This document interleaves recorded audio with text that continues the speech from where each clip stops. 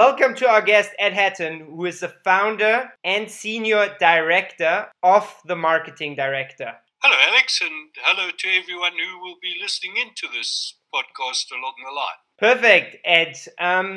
Can you share our listeners some of your experience you've had in the past with regards to marketing and how this is relevant in particular in these current times? Okay, I cut my teeth originally as a salesperson. That's where I started, and then moved to marketing a long time ago. And then also a long time ago, I started mentoring SMEs. And my areas of expertise are sales, marketing, and strategy, and business strategy, and the interface between those three, because they are often put into silos, and they shouldn't be, because it's one continuum. Your business strategy drives your marketing strategy drives your sales strategy, and that's what finally puts money in the bank.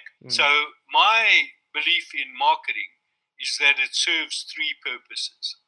The first purpose, generally known as branding, is to create an environment where people are happy to do business with you, where they trust you and hopefully like you, and where they respect you. The second part of marketing, to my way of thinking, is to invite businesses to come and do business with you. So call it lead generation, call it business development, or whatever you want to do. But it is that phase which invites people to come and do business with you, or in fact to buy directly. And the third phase, and I think a most neglected phase of marketing, is to keep happy your customer base. So to retain your base and to make sure that they are informed and comfortable with what you are doing. Great. So you've basically discussed the great, or paraphrased very in-depthly the funnel approach. A great insight. Yep. So, I mean, as of 1st of June, we're going into lockdown level 3 in South Africa and in most parts of the country. What reaction are you expecting businesses to have, and how does your framework of what marketing is, how does it apply in these times? Yeah, I believe businesses are going to be facing some challenges, which perhaps not everybody has thought about. I think there's first a sense of relief that we can get back to business, and many other businesses are open, so we can trade B2B, which perhaps we haven't been able to do before, only been able to do on a very limited basis. And there's also an era of anxiety. What will happen? What will the changes be like? What will other people do in terms of marketing? Is this the time to go out on a massive social media marketing campaign? Or will everybody else be doing that now, just get swamped? What are my competitors going to do? All those kind of questions. So most people, I think, will focus now on the middle part, which is lead generation. They will want business because they've probably taken quite a knock over the last 2 months while everyone's been on lockdown. And they will want to recover some of those profits. So that will be the focus, bringing the business in. The way that they choose to do that will depend on their expertise and their budget and the advice that they are given. And so do you think now, lockdown 3 from 1st of June, do you expect everyone to sort of go back into business? What are you expecting how the market is reacting? Do you think there is going to be a lot of people marketing and with heavy budgets or with low budgets? Or what do you think is the market reaction? Do you think a lot of businesses will trade actually? I think a lot of businesses will trade. I think most businesses will trade, excepting the hospitality industry, which is not able, and the personal care industry, like the hairdressers and nail bars, which are not allowed to trade. But I think the majority of other businesses will trade. I don't see that there's going to be a rush of heavyweight marketing spending starting on 1st June. I think people will have limited budgets. There'll be a lot of wait and see. And also, they will have to cater around the fact, and this is really where the third arm of marketing comes in, cater around the fact that many of their customers will have constrained budgets, and they may have put a freeze on the sort of purchases of the things that you sell. So maybe some of the focus should be on making sure the customers don't go price shopping somewhere else because of constrained budgets. All right. But I don't see massive campaigns going out. I think there will be some, and some fortunate businesses will be able to go out and do heavy pushes. But I think there's a sense of anxiety of a wait and see. And so, I mean, you've said that you're expecting most companies now to focus on lead generation. Do you think that's a good strategy to do right now? No, actually, I don't. I think, it's sort of inevitable. Everybody wants a sale now because they want money in the bank. But always your soft sell, your low-hanging fruit, as the terrible old phrase goes, is in your customer base. Yeah. And it is probably easiest to get quick wins from your customer base than from new business. And so if you focus on your customer base, you don't have to spend a lot of money because you know who they are. You often know their first names and they know yours, and you can pick up a video call to them without a problem. And that can be your marketing, absolutely for free. And the second area is this question of trust. Why would you buy from me when the buyer has this infinite choice of places that they can buy almost everything from? Why would they buy it from me, especially in these difficult times? Because they might be worried that you're not going to be in business in a couple of weeks. They might well be. They might be worried that I'm pushing my prices up too high to recover losses. But they might be worried that I won't be able to supply once they've placed an order. But maybe they also think, hey, you're online and I don't want to put my salespeople at risk or my purchasing staff at risk to go somewhere. So I think if businesses have a competitive edge, it's also a great opportunity to actually gain customers. Would you agree with that? Absolutely. There are so many opportunities now, and one of them is staying online, not moving back into physical premises, or only moving partially back into physical premises. I know of several, including a couple of my clients, who have so well developed their business on a work-at-home basis that they're seriously considering reducing the size of their office space. Yeah. Because they won't need it anymore. And now they have an advantage because, as you have said, there's a safety factor here. We can do our trading over the internet without having to see each other and perhaps infect us and our children and our grandparents and all the others. So there are lots of opportunities now. And I think while people have anxieties, they should also be looking at what opportunities are out there and thinking a little bit about how they can use the current situation to their advantage. 100%.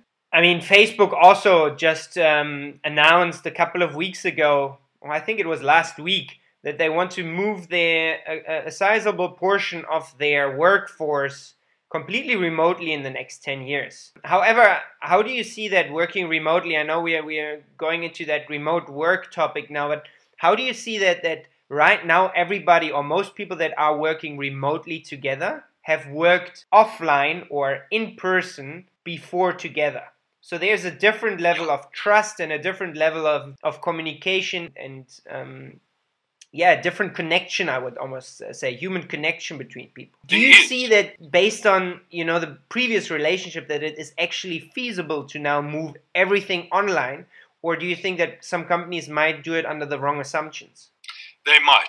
But I would just like to make this observation. I've had reports back from my clients that their staff are closer together and talking more openly to each other online, working from home, than they did when sitting next to each other at adjacent desks. I've heard of personal growth courses where people who shared experiences in small groups are now online and they're sharing exactly the same depth or even deeper of their personal experiences. So it is not necessarily true that you have to have had a face-to-face relationship before you can work closely with someone online. I give you an example. I wrote for many years for the Entrepreneur magazine, and I only met the editor who we had been very close. I only met the editor 6 years after I started writing for them. It was bizarre. We knew each other. We knew what our families were like and everything else. And then 6 years later, we actually had a face-to-face meeting. So it can work depending on the people and depending on how trusted the organization is. It can work in your favor to have people offline. So now if we go back to the marketing aspect of a business. So imagine, you're a small business owner and you can sort of start trading again 1st of June. What would be the things that you would focus on and what you would do? Like if there are 5 things that you can do, what would be the 5 things that you would focus your time on right now in order to obviously survive and to have a positive impact on your top line? Okay, just off the top of my head, the number 1 would be finding ways to help others in this crisis time, recognizing their difficulties and their crisis, and finding ways to use my products and services to help them. Looking at it from their perspective and saying, what in my kit bag can I put to make their life more effective?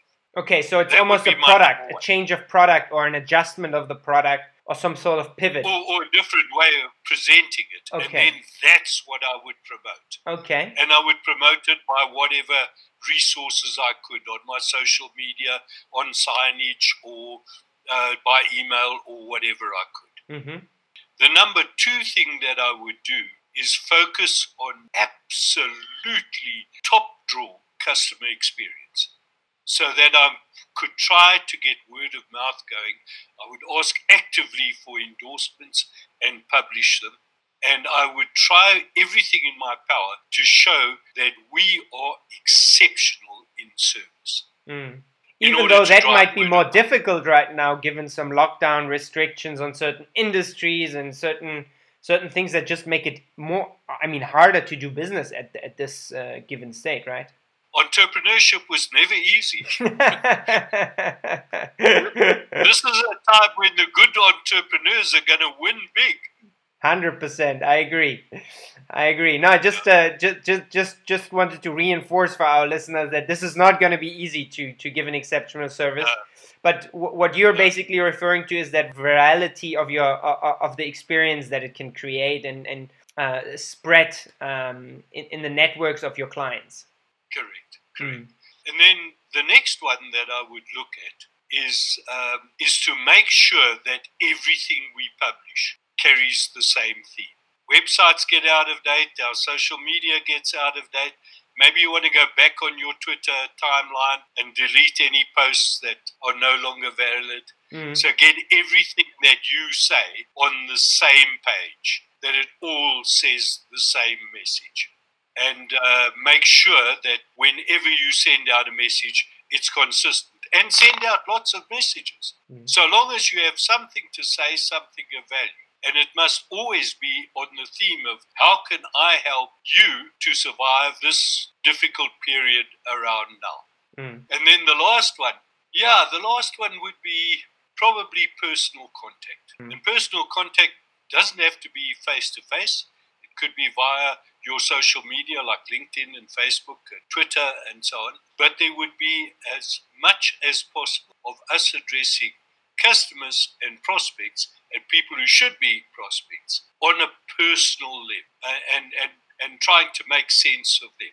None of this is going to cost a huge amount of money, and I'm deliberately doing it that way because I think most businesses will not have a lot of money. But I think those would be my 5 priorities to get my business running. We are on 4, so this was number 4. So if we go now to the 5th point, if you have some money, if you have a little bit of budget, what would you do with it? Okay, I think it depends entirely who you are and what your audience is. What is your criteria? My criteria is how well do you know your target market? How well do you understand it? So, for instance, the demographics. If you're looking at a youth market and you're in a fashion-conscious business, I'd put all the money into Instagram, as a for instance. If you're looking at a more senior business-to-business level, I may run a LinkedIn campaign, or pay a copywriter to write a lot of really good content for LinkedIn.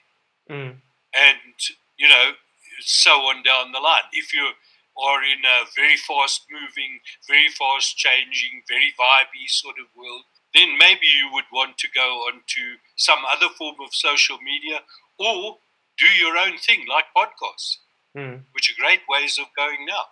So you might want to spend your money on just developing the wherewithal to do podcasts and video casts and a vlog and put them on one of the podcast sites or on YouTube or something like that. So entirely dependent on the business and who you're in. And very much it depends on, do you know your target markets? When do you think, if you're a business owner, how long do you think businesses still need to sort of stay in that hibernation mode, in that, almost like a winter sleep mode? How long do you think this will last? How long do you think, small businesses will feel that impact? I think small businesses are going to feel the impact for a long time. I do not think that they should hibernate. I think this is the time to, however aggressive you can be, to be aggressive, because so many others will be hesitant. And it's always a great time to be the predator, not trying to defend your castle walls, because defending your castle walls is hard against all the competition. You're right. So this is the good time to go out there as a hunter and try and take business away from competitors, create new market niches, and be assertive, if not aggressive, in your marketing. So I don't think you should be hesitant, but I think change is a reality. It's not going to go away anytime soon. Looking at the industry again, do you think that the demand shock is going to be bigger than the supply shock? Because right now we have both, or during the lockdown we had both, right? But what is going to be in the long term is going to be bigger. Are more businesses going to go out of business, or is the demand from customers going to be less? Sure, that's a tough question. I don't know. I think there will be business losses. But funny enough, I haven't heard of a lot of businesses going insolvent. I've heard of a lot of businesses that are in pain, maybe unable to pay staff and facing creditors who are being insistent. But I haven't heard a lot of businesses that are saying we're closing our doors. But I think we will lose a lot of businesses. So that will reduce the supply chain altogether.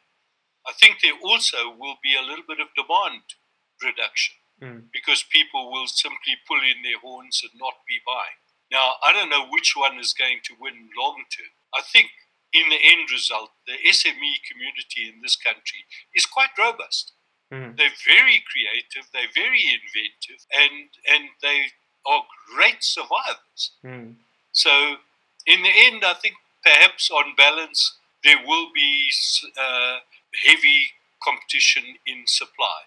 There will not be a situation where there's too much demand for the suppliers to supply. That's unfortunate. That's what I was banking on. No, thank you, Ed, for your very inspiring advice for other entrepreneurs. Be a hunter, listen to Ed, and do the opposite of what everyone else is doing. Ed, thank you so much for joining us, and have a great week. And you too. Thank you so much, Ed.